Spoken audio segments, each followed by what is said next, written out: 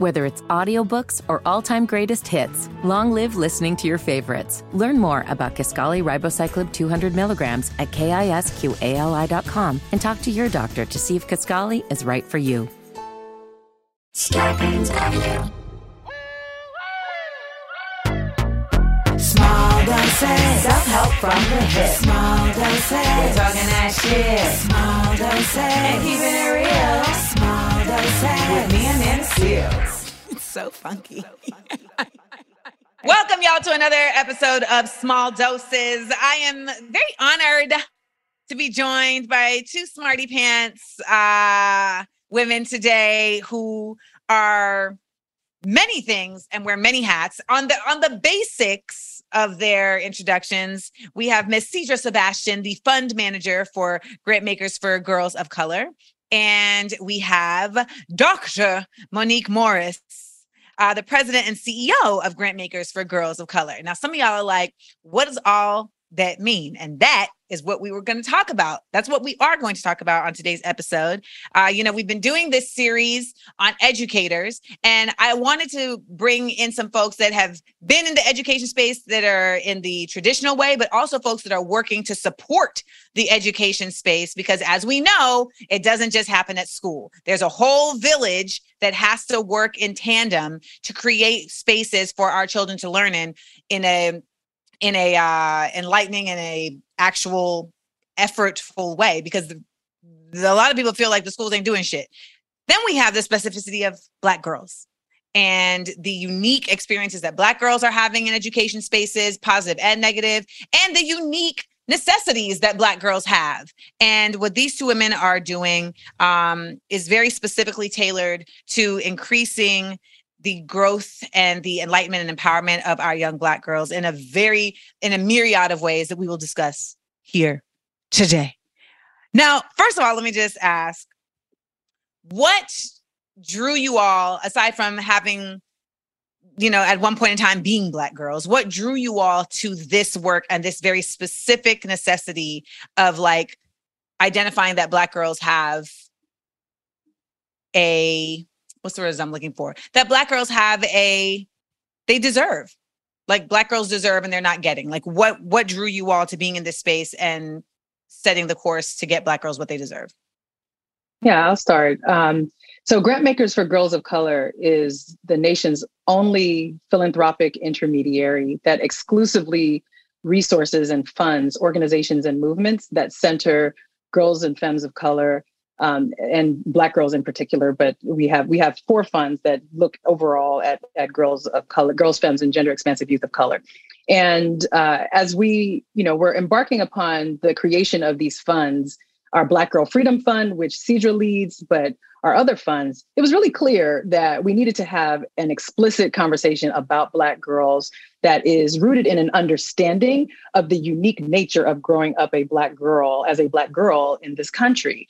Obviously, I was once a Black girl. I'm a mother to 2 Black girls. I have Black girls in my life, right? And also, right, as a researcher, I was very clear that abundant engagement and investment in Black girls was not happening, right? We see Black girls overrepresented across the spectrum of conditions of harm. We see Black girls being tragically underfunded. We see Black girls, negotiating the conditions in their lives and still emerging in this space of creativity and leadership, despite what is happening in their lives, not because of what is happening in their lives. And so when 2020 hit and everybody was talking about the need to invest in a robust racial justice analysis, but also movement area, it was clear to me, and it was clear to others that were working with me, that unless we specifically named Black girls as a collective group that required our investment, we were just going to continue to see an underinvestment in that space, right? So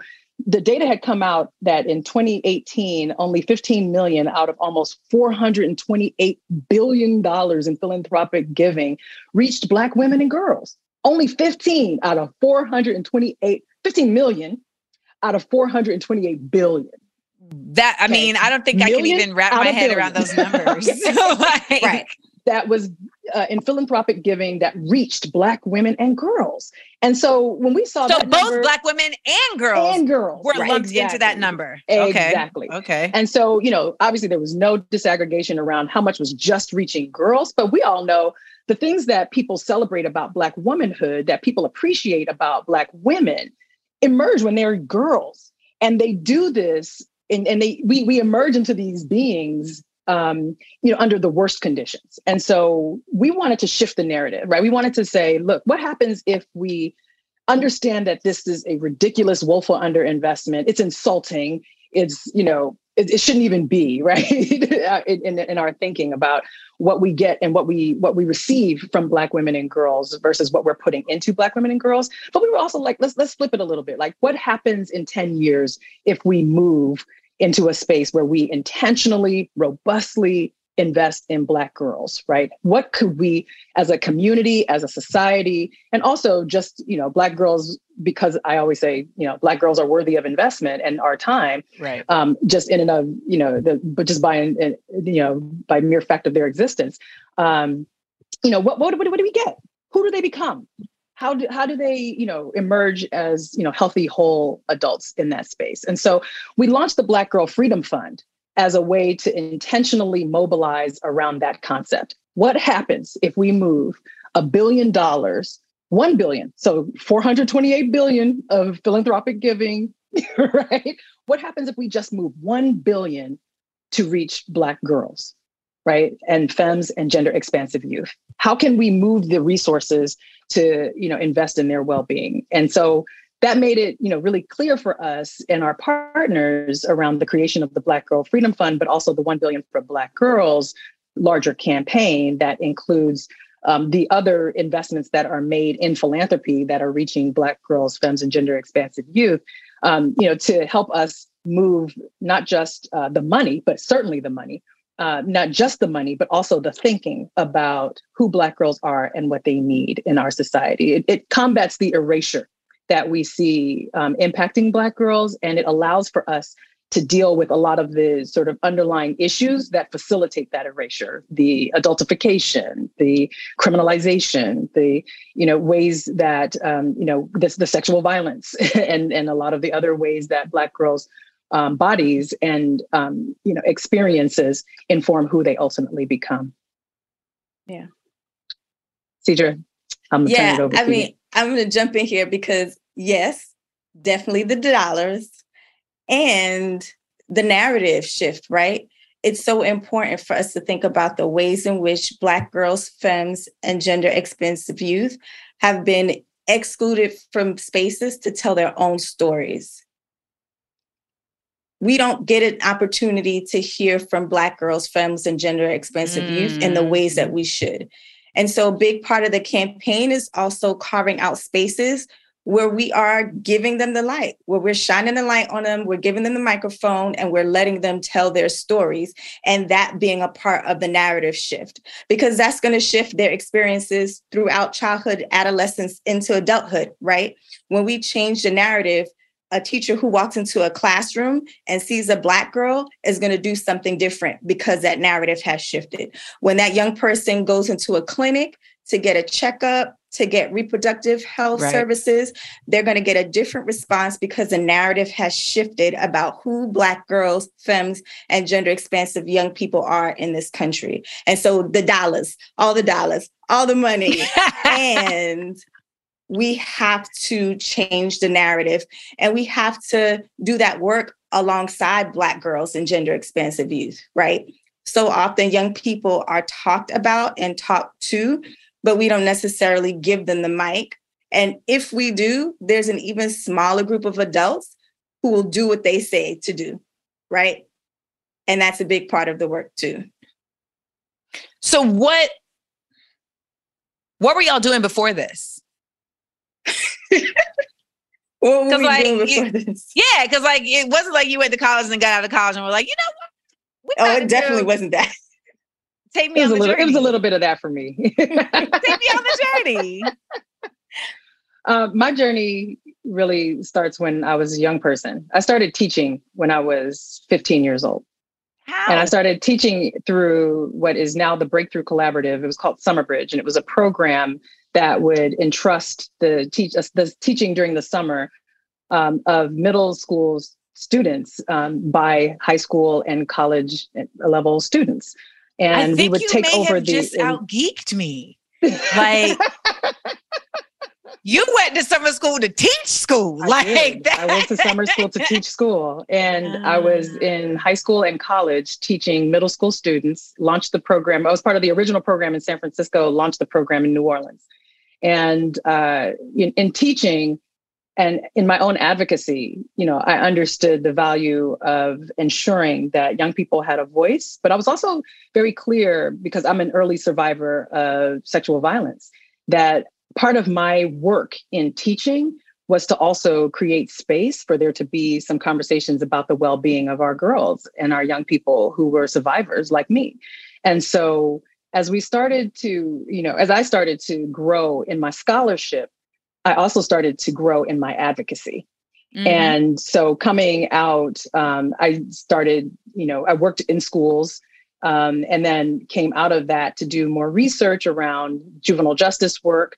But my early orientation toward education, really led me to be in detention facilities with young people, asking them and talking to them about their educational journeys, and recognizing that so many young people were not only in these facilities because they had a poor quality of education or lack of access to educational resources, but that, we just didn't really understand how to engage young people in their learning. If they were also survivors of multiple forms of oppression and conditions of harm. And so the schools and detention facilities were often very, very poor. The young people in there were like, I don't know what I'm gonna do. I talked about this a lot. I wrote Push Out around the criminalization of Black girls in schools. And one of the early interviews that I did for that project was me, before I wrote Push Out, I wrote this street novel called Me and Jesus the Pimp in a seven. Well, I wrote, wait. What? I wrote a novel. Wait. You wrote True to the Game. Wait. I wrote a street novel called Too Beautiful for Words that was based on a song by The Coup called Me and Jesus the Pimp in a 79 Granada last night. And so it was, a critique of a whole lot of things. First of all, I'm just impressed that you writing songs based on The Coup. So like, do people know about The Coup? Exactly. And so it was really, it was a project that allowed me to talk to people who were typically left out of, some of the more rigorous discourses about criminalization. It was an opportunity for me to connect with young people. It was also an opportunity to engage the mind of Boots Riley around some of these concepts of capitalism and how we, sort of process this notion of exploitation in our communities. And so, what was a beautiful, opportunity, I think, to talk about, those kinds of things was also an opportunity for me to go back into facilities and talk to young people about these issues, especially given that in the Bay Area at this time, there was a particular trafficking of young Black girls. Over 80% of the girls who were sex trafficked were Black girls, and people didn't talk about that. They weren't really the face of trafficking. This is people. Like time frame, like 90s? This is 1999, 1998. Okay. And, folks were not really talking about it. People were still using the framework around child prostitute, right? Not recognizing that there's no such thing.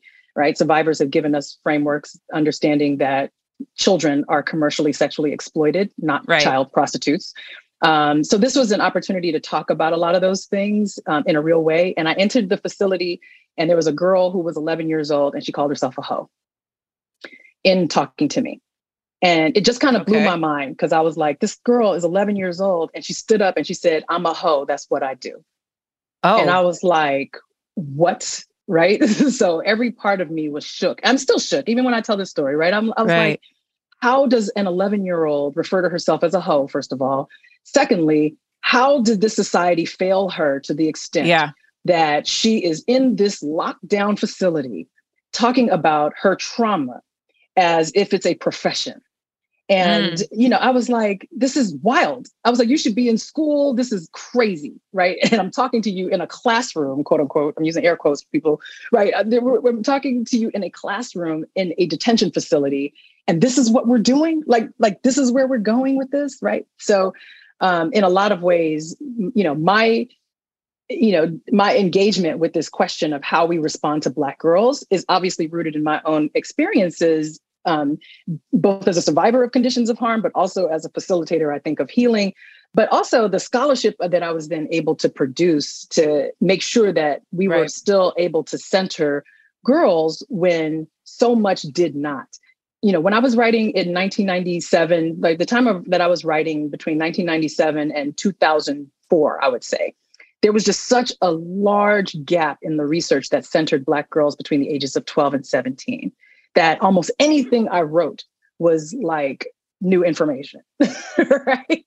Even though we had a couple of pioneers who were writing sociological studies and moving a lot of the critique, there just wasn't a lot in the academic sphere in the canon, that allowed for us to really engage in what these experiences were. And I wanted to change that, right? I wanted to encourage our communities to do more. I wanted us to really begin to deepen our understanding so that by the time I move out of running the National Black Women's Justice Institute, which I founded before I came over to Grantmakers for Girls of Color, that we were able to really not just produce scholarship, but now that we are in philanthropy, we're also able to fund resources to remedy these conditions.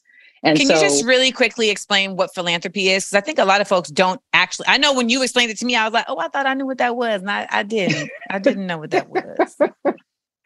Yeah, philanthropy is a nonprofit space that facilitates the movement of money to invest in delivering grant funds. So money you don't have to pay back, right? Grant funds to organizations and movements, sometimes individuals that are doing work in the public good.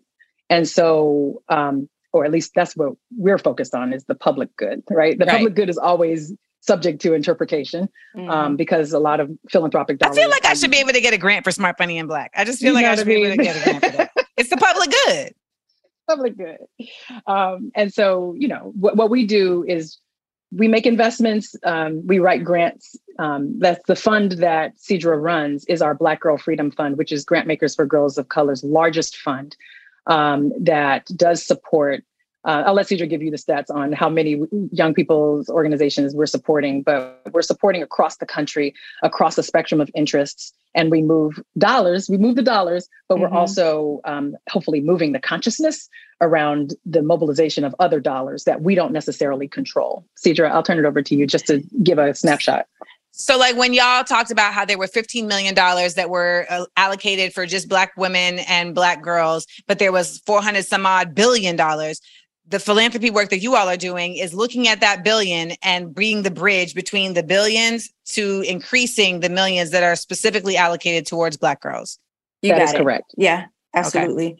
And in the Black Girl Freedom Fund, a core part of our work is working directly with Black girls and gender expansive youth to be a part of our grant making process. So when you asked for the definition of philanthropy, I immediately went back to a conversation with a young person who was like, when I hear that word, I Monopoly dude, the white old guy with the top hat on, like, I just never saw myself as a philanthropist. But through that process, they were like, oh, I am a philanthropist. Like, I get it. I get to do this work, right? And so we work with young people to talk with them about the history of philanthropy in the United States, how Grantmakers for Girls of Color does philanthropy that is different from that, and what the intentions around that are, and then arm them with the tools to go through a process to make decisions about who we release monies to. So through our second cycle of giving, we released a little over $4 million to 68 organizations representing 23 states, DC, and Puerto Rico. And that work was all done by Black girls and gender expansive youth. And so we spent about 2.5 months going through over 200 applications that came in and narrowed it down to those 68 organizations. And you narrowed it down speaking with these girls. That's what I think a lot of people don't understand. Like, they're not just there like taking classes. No, they're there saying like, they're doing we think they work. should get the money. We don't know about them. And asked all kinds of questions that I didn't even have on my list, you know? So the framework changed because of questions that they were asking me. The timing changed of when we were meeting because of what worked for their schedule. So I was working on Saturdays. So, but listen, I saw, because y'all suggested Saturdays for us to work with, with Great Maker. And I was like, Saturday. They were like, Saturday. Jeremiah was like, I can't do Saturday. We got to find a weekday, 6:00. Right. But I really feel like this is a whole other type of education, though. Exactly. That is so necessary, and that is also just kind of hidden. Right? Mm-hmm. Like, I think this is a part of financial literacy in the sense that there is a stream of money that is moving through this country that so many of us don't know we have access to, or should have access to, or can have access to.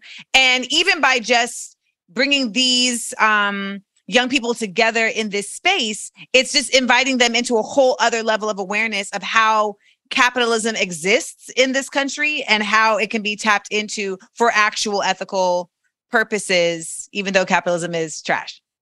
Yeah, but that and the direct impact in their everyday lives, right? So we were talking about moving millions of dollars, right? But what does it mean for a young person, a Black girl, a Black gender nonconforming young person to have access to $1,000? If they were given $1,000, how does that shift their life? What is their connection to that money? How do their family members now respond to them?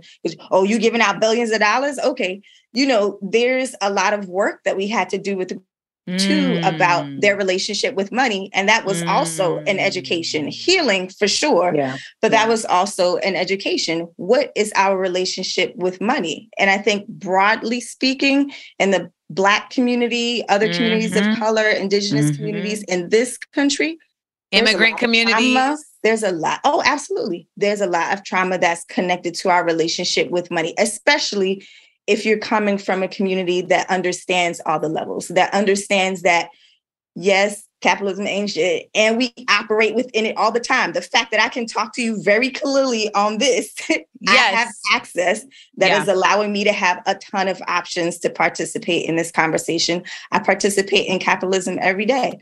So how is it that I can do that in a way that allows me to also, you know,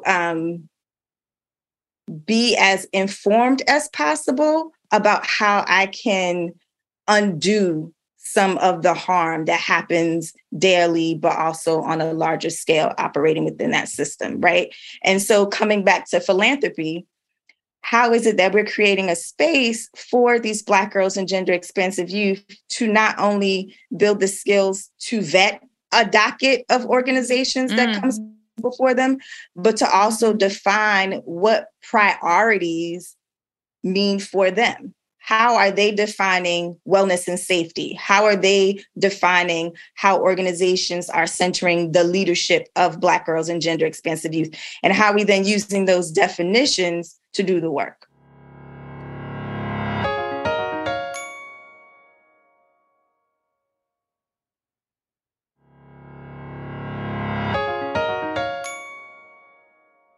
Okay, I want to switch gears a little bit to just speaking directly to the unique experience of Black girls in education spaces, right? And the work that both of you all have done in identifying that Black girls have different needs, right? And even just the conversations that you're having with these Black girls about their needs, because part of this podcast is also, you know, you guys have spoken quite a bit thus far about like the need to change the narrative. So let's start here right now. Like I was watching this speech that the great educator, Dr. Barbara Sizemore had given, where she was talking about, she's like, you know, Black people don't get it. Black people don't get it. And I'm not exaggerating. She was saying it just like that. But she was like, you know, our kids are going into schools and they're not being given what they need as Black children to come and live in this society that is going to treat them different. And so we are continuously telling them to stand in line and to wait your turn and to be polite, etc. But in this capitalist society, standing in line, waiting your turn and being polite really doesn't get you anywhere. And so I'm curious to like what you guys think about how that shows up uniquely with Black girls, because we already are facing the angry Black woman, stigma as you transition out of Black girlhood. Yeah, I would say, many of the policies and practices that we see in schools are rooted in the tropes and stereotypes about people's lack of understanding about Black girlhood, what it looks like, what it feels like. As Cedra was saying, how it manifests given who's articulating, what it's supposed to be.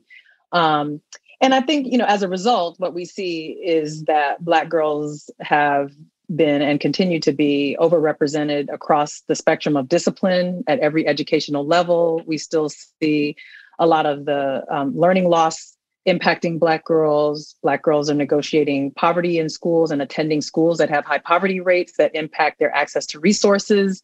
They are living with understandings about who they are that lead them to experience violence in schools, sometimes at the hands of law enforcement in schools or other adults that are trusted with authority in schools. And so, yes, Black children are learning, Black girls and femmes and gender expansive youth in particular are experiencing, sort of this experience in their learning spaces that often tells them that they don't belong, that, they don't show up in the curriculum in the way that they should. Right. Much of the curriculum isn't designed with them in mind, et cetera, et cetera. A lot of the talking points that we've seen over the years. What has been emergent, I guess throughout the trajectory of, our modern conversations about education is an attempt for us to claim educational spaces as locations for there to be a reimagination of education as a tool for freedom. Right? Locations as a location for reimagination of education. I didn't deliver that right. I was like, oh, she's gonna keep going. And so, that's our work. Our work is to then say the people who are holding onto that radical imagination to help us understand what's possible are these young people.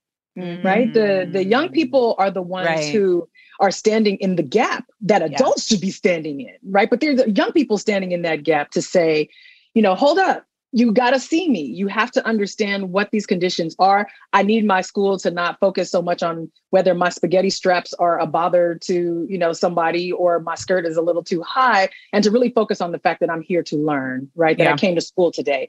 I need people, the young people are protesting saying, I need you not to tell me I can't wear extensions in my hair or my afro or my locks because you consider that to be a distraction to some other student. I need to be able to be my full self and to not have to sort of modify what comes out of my head naturally to suit your interests. And also young people are leading the critique.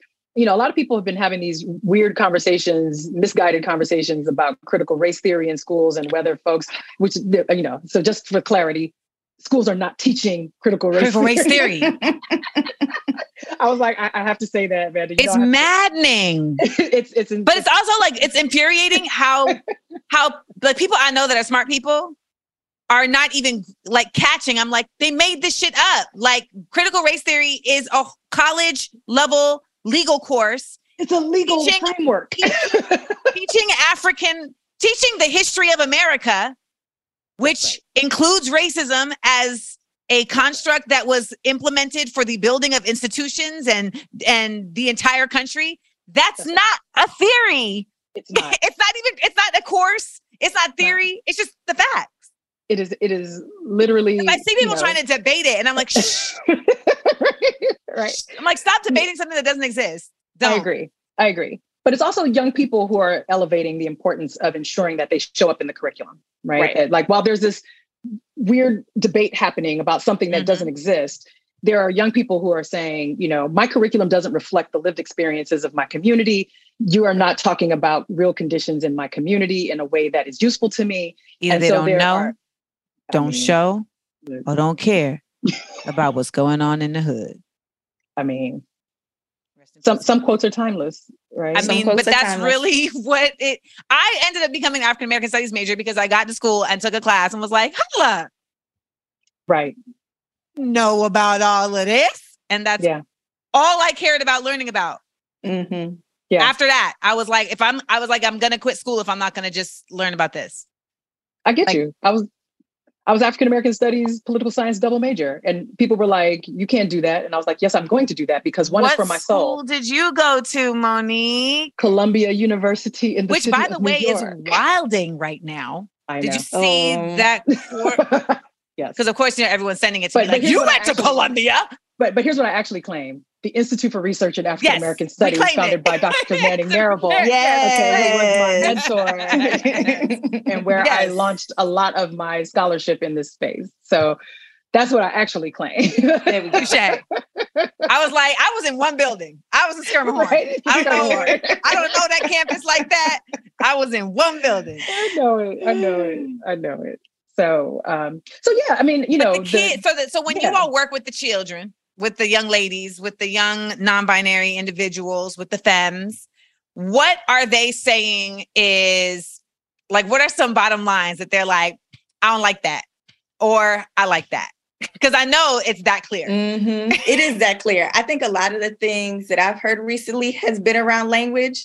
So like, I think you would have gotten some raised eyebrows with the young ladies because they're kind of like, nah. So I think a lot of it is around language. What's wrong with young ladies? Because lady is a patriarchal construct. It's a whole no. No, but I want to know why no. I think a lot of it is around their ability to recognize how limiting certain words and definitions are, and their like full self-determination to name themselves for themselves. Well, how are they naming themselves? It's fluid, which is so interesting and ever-changing. And I think in this particular cycle with young people, that is the biggest lesson that I've learned. Like, I need to ask on a regular. Like, I just need to ask. What is it today? This is what I'm saying. Those are the types of questions. And I might not say, what is it? Like, if I'm a young person in your class, what am I wanting to be referred to right now? Is young woman not it? Is young lady not it? I would ask you. I would be like, hey, Amanda, what's good today? How you doing? Let me know if there's anything that, you can still address me as Cedra and this way and CC and hey girl and fun manager, like whatever you want. Is there anything that changed? Should I, address you in a different way? Is it still cool to call you blah, blah, blah? Let me know. Oh, wow. Okay. And also young people will tell you. And so that's what I said about the eyebrows, right? Like maybe it's not a no, Cedra, but it's the side eye, it's the eyebrow raise, it's the, it's all of those body language cues that let you know that something's funky. You need to check in with where the funk is coming from and move from there. Okay. And obviously that's not everybody, right? So that's the whole point is like, I love Cedra's point around our need to ask. Like there are so many assumptions that have been made about how people are moving. And this next generation is really intent upon making sure that they have the agency to identify themselves. This notion of identity is really strong among young folks. And I think that they also have been deeply politicized, by an existence that has been rooted in harm associated with misidentification. And so they're watching this and they're like, it's a protective factor for them, to be able to understand that they can claim who they are and help adults understand how to shape themselves to be responsive to what they need. I think a lot of, our work with young people, I think at G4GC, but also just in the community is really about working with and alongside young people to help elevate the issues that they think are important and to help, us frame some of these issues that we thought we had an understanding about in new ways that challenge some of See, the that's things what that I want to know. I want to practice. know some of these things that you Right. all thought you knew that they've been like put that made you be like, oh, okay. I did not know that, Lashana. Thank you. Well, one of the things that I have observed and learned just over the course of a couple of years of having conversations with young people who have experienced deep structural harms. So people who have been arrested, people who have been in contact with the juvenile court, people who have been commercially sexually exploited, like folks who have been dealing with a lot of society's harms, is just how much their brains have been conditioned to think that surveillance is a normal way to be. Right. And so when we talk to young people about surveillance, right, they don't really blink when they talk about people who are watching them, or, you know, people in their classrooms who are observing. When we talk about surveillance, what do we mean? Like, what I mean is, because when I think of surveillance, I think of like CCTV. When you say surveillance, what do you mean? When I say surveillance, I mean like people with authority, like police in schools or security guards or other they instruments. Just think that's normal. They just think that's normal. And when you talk to them about, you know, what other schools might look like, or what other communities might look like, and they understand that like not everybody has a patrol car running up and down their block. Not everybody has to walk through schools with metal detectors. Not everybody is scanned. Yeah. You know, has to go through a full body scan before they can, you know, enter a building. Like not everybody has to go through this, and not everybody is having the kinds of conversations and relationships with other people in authority the way that so many of them are conditioned to think is normal. You know, you start to recognize just how much this generation has grown up with a certain priming around being watched, around, you know, being engaged. And so, you know, once we talk, I've written a little bit about it, because I was like, when I first recognized that, like, they weren't flinching when people would walk in the room, like certain bodies would walk in the room, and people who know that that's not normal will turn around and look and be like, what are they doing here? Like, who's that? Right. And, you know, even to the point where, you know, it might be like, whose mom is that? Right. Or whose person is that? An adult coming in to observe and watch does not faze them, because they've now been conditioned to be watched. Right. And I was like, this is really interesting to me. And when you talk to young people about it, they're like, well, you know, this is what we've been told about this scenario. But I also feel like this is not what should be, right? Like, I feel like there should be, you know, I don't necessarily need somebody watching me as much as I need to talk to somebody about the things that I'm going through in life, right? Like, I don't need somebody coming in to threaten me. What I need for safety is for this person to stop touching on my body, right? Yeah. Like, I need there to be like their condition for us to talk about the real things, not the things that make society feel better. And so what I have learned from young people with that is how much we need to examine our own practices around priming young people for certain conditions of harm, and also how they then take that in and offer us, if you're listening, you know, some real perspectives around what they actually need. It's like, you know, like in the example of all of the surveillance that they might think is natural and normal, that doesn't mean that they like it. They're accepting it, but they're also very clear that there are some alternative things that could be happening.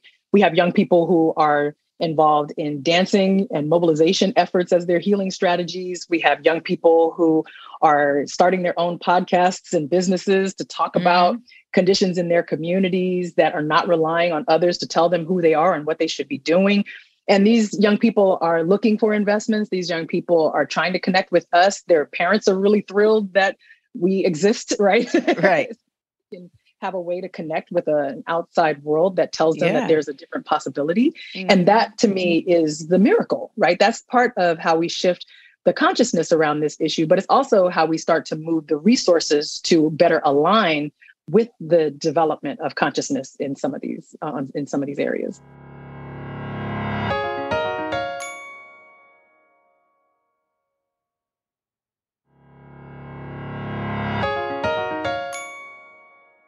So, Citra, what would you say is like the best takeaway that these young women, that these young people what would you say is the takeaway that they expressed to you guys after working with you guys? I'm probably not allowed to say guys neither. What is... I follow. And so I think there would be a few things. I think one big thing would be the trust factor. You know, there wasn't a moment where it was like, but are you sure? Because you left out this one and I think they're really good. So maybe you should look it over again. It was like, okay, you did the work. Got it. Next. And so I think the trust level really helped them take the work to another level because they were clear like, oh, they trust us to make decisions. Right. You know? So I think that was a big takeaway for them. I think another big takeaway is, you know, having that space to really talk through their relationships with money. And so we work with this really dope Black woman psychologist who does a lot of work with Black young people, who did workshops around power analysis, their own personal voice, and helping them to unpack their relationships with money. That was really amazing for them and wasn't an experience that any of them had had before. And so I think to be in a space where people were expecting them to do work, and we're also creating a space for them to find healing in different ways was also something unique that they hadn't experienced before. And I would say the last thing, I think a lot of them really have fun. Oh. Like, I think they really have fun. There's, you know, crews of them that still connect and check in with each other in different ways. And I just think it was a really good time. And even though it was on Saturday, like it was weekend time well spent, you know? I think it was an opportunity for them to connect with other young people, to make friends, to talk about like crazy stuff that was happening in the world. Like when we had our first cohort, there was this unfortunate series of incidents that were happening across the East Coast, literally from New York to Florida, of Black girls and gender expansive youth being physically harmed by either police or police in schools. That was the second Saturday we were meeting together that all of this stuff kind of hit the fan. This was February 2021. Okay. And that's like Friday night, I'm like, I need to be ready for us to not do the agenda that I have. Oh, okay. Because I'm clear there's no way that they're going to be like, yep, let's jump in knowing what these last 5-6 days have been. And sure enough, Saturday, everybody's on time. And my check-in question is like, what y'all want to do today? Because I'm clear that this whole week has been a mess. You have seen all the things that have happened in New York and Florida, all the harm that has happened to Black girls, all the ways that people have talked about how it was their fault if they just didn't talk back, if they just followed directions, but very few people, adults included, Black folk, adults included, who did not have those young people's back. Right. How do y'all want to do Saturday? You know? And so we spent a chunk of that afternoon just talking about the week. You know, there was one young person who didn't know what we were talking about. And so the other young people filled them in and they were like, oh, snap, I need a moment, and got on their phone and started like searching through articles and stuff. And, you know, there were folks who had been talking about it with folks in their community all week long, whether it was like doing press or doing informal things with places that they worship in or just talking with family members about it. But that's how we spent the first chunk of that Saturday, just giving space for them to talk through what they were feeling, what they were experiencing, and then slowly moved into the agenda for the day. And I think too often we don't create that space, even in our adult lives, to go slower when we need to. And I think especially folks who identify as folks of color and Indigenous people, especially Black folks, that like push through theme can get you, but so far. And I'm so grateful that these young people that I've been able to work with were not on some push through that day, you know, because it could have been easy to get through those 2 hours and do what was on schedule and keep us on track. And it was just as easy to say, how are y'all doing? Right. What space can I create so we can just go at a slower pace so people can check in about whatever they want to check in? And that's important. So that's also the thing people need to learn, right? Like we always talk about the things that are not being provided in some of our spaces with young people that are related to fighting through or not standing in line and not, sort of waiting your turn. But the other thing we need to learn is grace. And what we are learning from our young people is a reclamation of joy, right? And so it's... some folks like you, Amanda, never left that space of joy, right? And finding joy in the thing. But a lot of us lose it. And that bitterness will also eat at us. And it is also a tool of white supremacy. And so we have to understand that viscerally, intellectually, emotionally, spiritually. Like we have to understand that.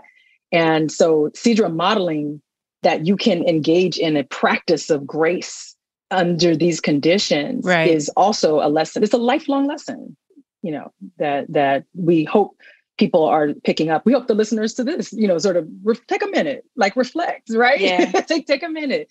It's okay to have a minute. Well, that's so much of the work, right? It's just saying like, it's okay to feel this and then, and feel it for real, but not let it consume you. Cause I think that's the nuance. It's like, it's the nuance between pushing through and, how do I put it? I feel like sometimes there's a narrative that says like, you need to feel everything at all times. And I feel like that's also its own dance with young folks, right? It's like, okay, like I'm not saying that this doesn't need to be dealt with. I just don't know that this is like the right time to deal with this. And so then as we are adults and we grow up, like, it's like learning the nuance between controlling your feelings and having control of your feelings, right? Like, I think in some cases, it's like you're being told like control your feelings is actually synonymous with don't have feelings. Like don't feel no about this, don't express yourself, don't have any opinion on this. And it's like, no, but having control of my feelings means I know how I want to express this feeling in a way that is going to be healthy for me. That's also going to be like advantageous for me. I mean, we've been talking to a number of different educators and just hearing the way that they're speaking to young people about just this particular thing, about just feelings and how that is a level of intelligence that's having to show up in every educator's space. And it's like, as someone who like has a staff, I got to deal with like everybody's feelings, right? Like, and like, there's times where I have to be like, damn, we need to get this shit done, but she's crying. So what's wrong? Like, I can't, like we have to like, no, I don't want to talk. I don't need to talk about it right now. Yes, you do. Cause you're crying. Like what monster would I be if I was like, fuck your tears. I need that spreadsheet. Yeah. I need the PTS reports. Yeah. But I know that that's also because like, I feel like I grew up. Did my mom really encourage my feelings? I feel like I was always around. I was always in spaces where even if people didn't encourage my feelings, like they was going to get these feelings. Okay. And so, and once they were delivered, I feel like I was supported in articulating like, okay, you feel some type of way. Like there was people listening. And I think it's really dope to hear that you guys like incorporate that into the work you're doing with these young people, because I think from what I'm understanding, like it really, that's also a part of a revolution that's happening amongst educators. Just the importance of understanding the text and understanding your emotions, and also how the text invokes emotions, right? Like, I mean, I feel like that's something that unique for Black girls. It is very unique for Black girls. When we see all these people talking about like white kids are going to feel some type of way if they find out that they're the descendants of racists. It's like, well, how do you feel Black children feel when they find out that they're the descendants of folks who were enslaved by these people's people? Like what feelings is that supposed to invoke? I'm supposed to just charge that to the game.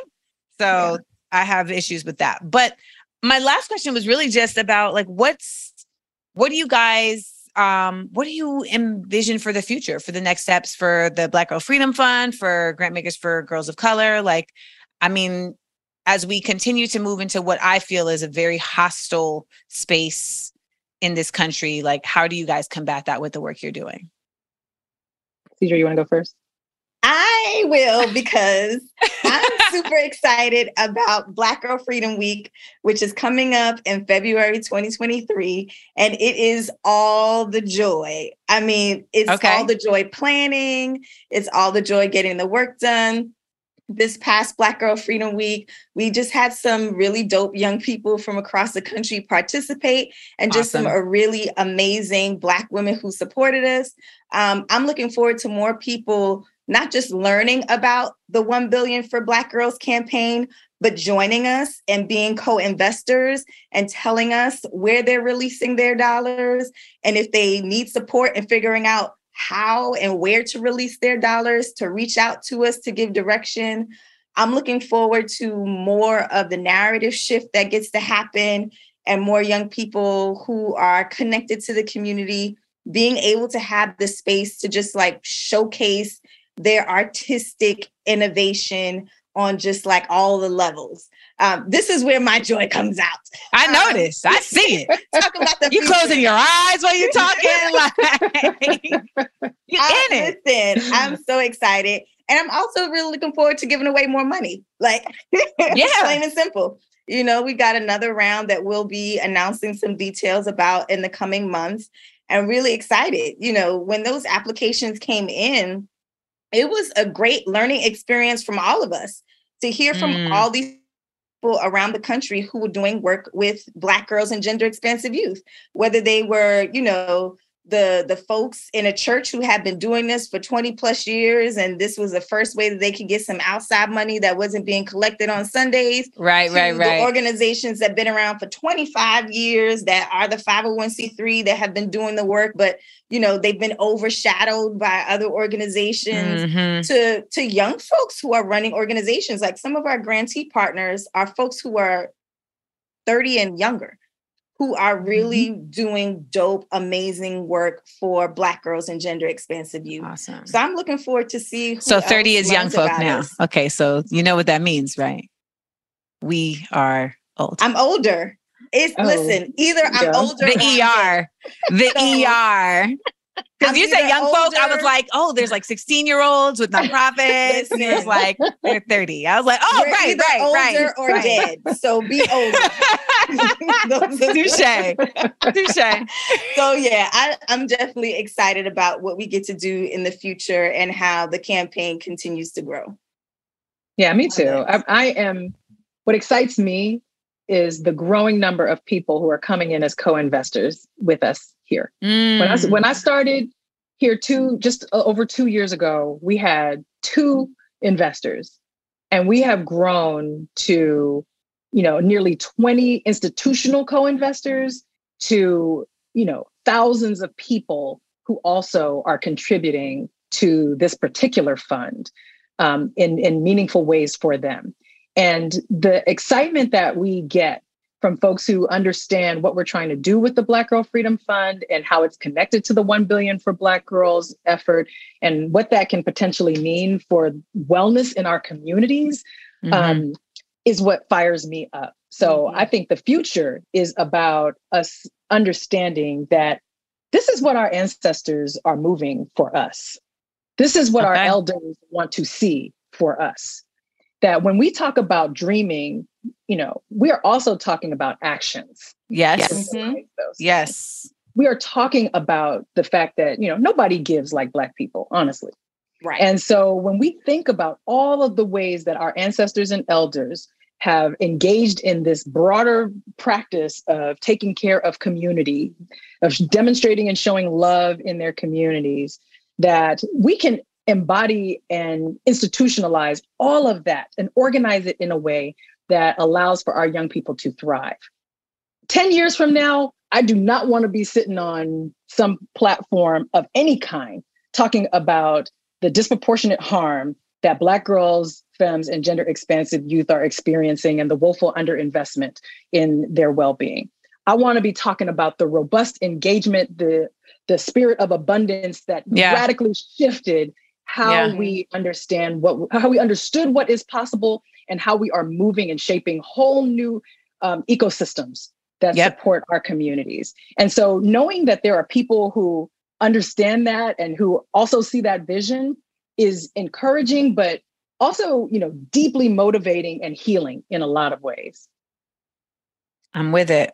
Well, I love the work you guys are doing, and I do appreciate y'all even reaching out to me to be a part of the work you all are doing. And I would love for you to let the people know how they can be a part of the work you all are doing and how they can get more information about Black Girl Freedom Week and the $1 billion Black Girl. Wait, what is it? $1 billion. $1 billion for Black girls. $1 billion for Black girls initiative, etc. So let it rip. All right. So folks can definitely follow us on social media. We also have a website that's 1 billion 4 Black girls. So 1 billion 4 blackgirls.org. And follow us on all of our handles at Black Girl Freedom Fund, Grant Makers for Girls of Color as well. And don't just go to the post and like it. Like, that's cool. But also engage with us. We're a community of real people. And we want to make meaningful connections with folks. I love it. And for Black Girl Freedom Fund, when would be the deadline to get involved? Oh, so we're going to be releasing details. The Black Girl Freedom Week. Sorry. Black Girl Freedom Week is February 13th through the 19th of 2023. But so for Black Girl Freedom Week, to my understanding, it's a week long of events. It's a call to action. So there's no deadline. If you want to be there for that, be there for that. Be there for that. Come through. If people have specific ideas about investments, they can reach out to us about that ahead of the week. But come through. We'll be doing all the things through social media, so everyone with a phone or computer can have access to what we'll be up to throughout the week. All right. Well, thank you all so much, and just always appreciative of the insight and just the passion you all bring in speaking about Black girls. And I'm honored to be a part of helping spread the word and change the narrative. That's right. Thank you so much.